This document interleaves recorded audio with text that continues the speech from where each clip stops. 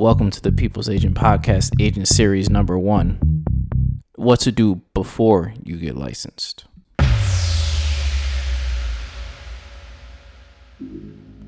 So you're considering becoming a real estate professional. It's a good idea. Real estate can be very exciting. You can make a lot of money. You could change a lot of lives. However, there are certain things you have to do before and once you get licensed to make sure those things happen for you. What I'm going to go over in this episode today are just a few things that I find very important to handle before you even enter in the business, because I'm going to be honest with you, if you don't handle these things, then you will be out of the business quicker than you even get in. Now, I've made some of the blunders on this list, but I'm here to give you the proper guidance so you don't make the same mistakes that I did. Tip number 1, interview people that are currently in real estate. This is important because you really want to know what you're getting yourself into. And by doing that, you're interviewing people who are in the field every day, selling houses, making the calls, doing the right things that you need to do. And while you're finding out about these people, you should be asking them, what do they love and hate about what they do? What advice would they give to a new agent? What are their daily and weekly routines? What are the most common things to avoid or most common pitfalls when someone is getting started? And what do they consider to be the best quality of a great agent? And once you get all those answers, write them down, and you should come to your own conclusion to see if you even want to be in real estate at all. And that brings me down to tip number 2, is to be honest with yourself. I cannot stress this enough. This is crucial. You must be honest with yourself in any new career field you want to get into, because there's a lot of things about real estate that are attractive, but like for example, if you're driven by the appearance of easy money, stop. It takes a lot of work over a lot of time to get there.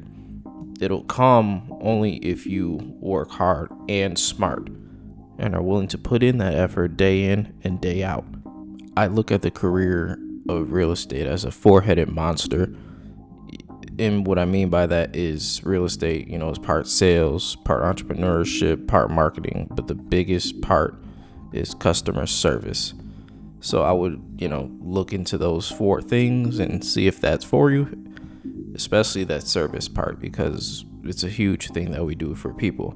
And if those things are something that interests you, keep on listening.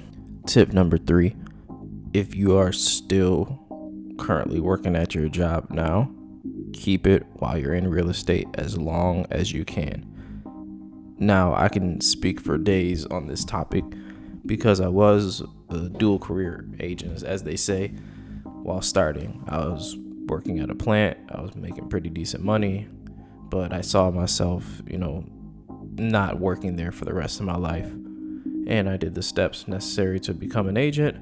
However, once I started making some money in real estate, I prematurely quit my job, which, it's life. You only live once. And given the chance to go back in time and do it, I probably would keep it a little bit longer, just for a few different reasons. And I say that to say is because real estate is all commission. There's no salary, there's no hourly, nothing. You make what you sell once it closes. Keyword, once it closes. You can get a few houses under contract in a day, but each deal takes some time for close, and then once it closes, it takes time to get the check. So you got to be prepared for at least 6 months to a year worth of salary saved up, if possible. Maybe not that long, but that's just on a real conservative note. And just personal budgeting period can, it will help you once you are in real estate full time if you don't start out full time. One big other reason why you should keep the job you're at for as long as you can is to let everyone know in that job that you are in real estate, or you're going to be in real estate. So you start building up your database, on which I'll get into the next tip. So, and by that, it's like, hey, they'll recognize you are an agent, you're going to become an agent. And, when they think of real estate, those people that you work with or used to work with are going to think of you first. Tip number 4, and it goes into the last tip of start creating your data bank or database of clients, because, you can never have too many, and you'll learn that in the industry. So when you're getting this information, make sure you get their full name, their home address if they let you, at least their cell phone number, definitely email, birthdays, ask them if they have any friends or family that's thinking about buying, selling, or investing in real estate, and where they work. Tip number 5, research the best real estate brokerage for you. Keyword for you.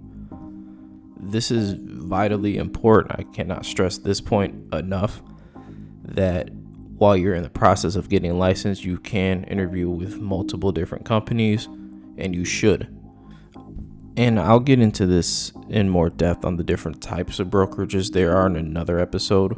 However, a few things you should look into are if that firm offers a lot of training and tools to help new agents get in, because that is crucially important. This can be a newsflash to some, but what they teach you in licensing school is not what you're really going to be doing out in the field. Licensing schools teach you laws to stay yourself out of jail and out of trouble, but once you're in the field, you're going to need to learn certain skills, and certain brokerages are better at teaching it than others. Also, you need to make sure that when you meet with the broker or the office manager at these different companies, you should take a tour of the office, meet a couple of the agents just to see if your personality will match. Granted, you're an independent contractor, you're going to be working for yourself, by yourself.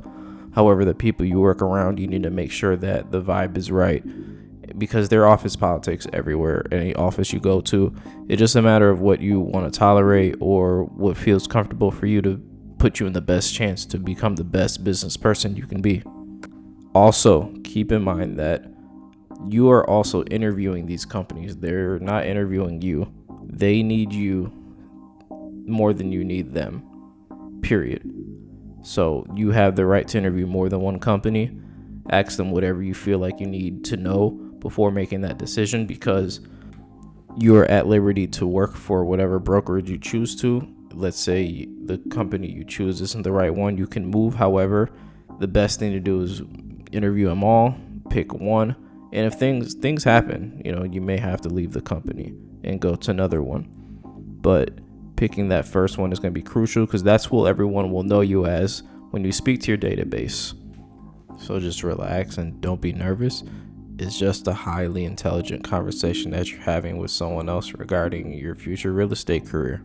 That's it. Tip number 6, learn about your neighborhood, the surrounding areas, or the neighborhood you want to sell real estate in. This second to last point is important, because you're not just selling houses, you're selling the neighborhood which those houses are in. So it's important that you get to know that neighborhood, learn about the different events that go on, the parks, the schools, especially the schools, and different things to do in those areas. So when you're talking to a client who may be from out of town, you can enlighten them to make their decision on whether to live in that neighborhood or not. It is also good to participate in those events in those areas, so you can grow your database, so you can have more people to market to, and eventually you talk to those people over time, you can sell more houses. Last and final tip, just go out and get licensed. There are a couple ways you can do it. You can either do it online or in person in a classroom. Feel free to email me at felipe@thepeoplesagent.org for more information on how to get licensed in your state. Hopefully, after listening to all these tips, it's helped make your decision more clear on whether you want to or don't want to become a real estate agent. Thank you all for tuning in, and I'll catch you guys next time.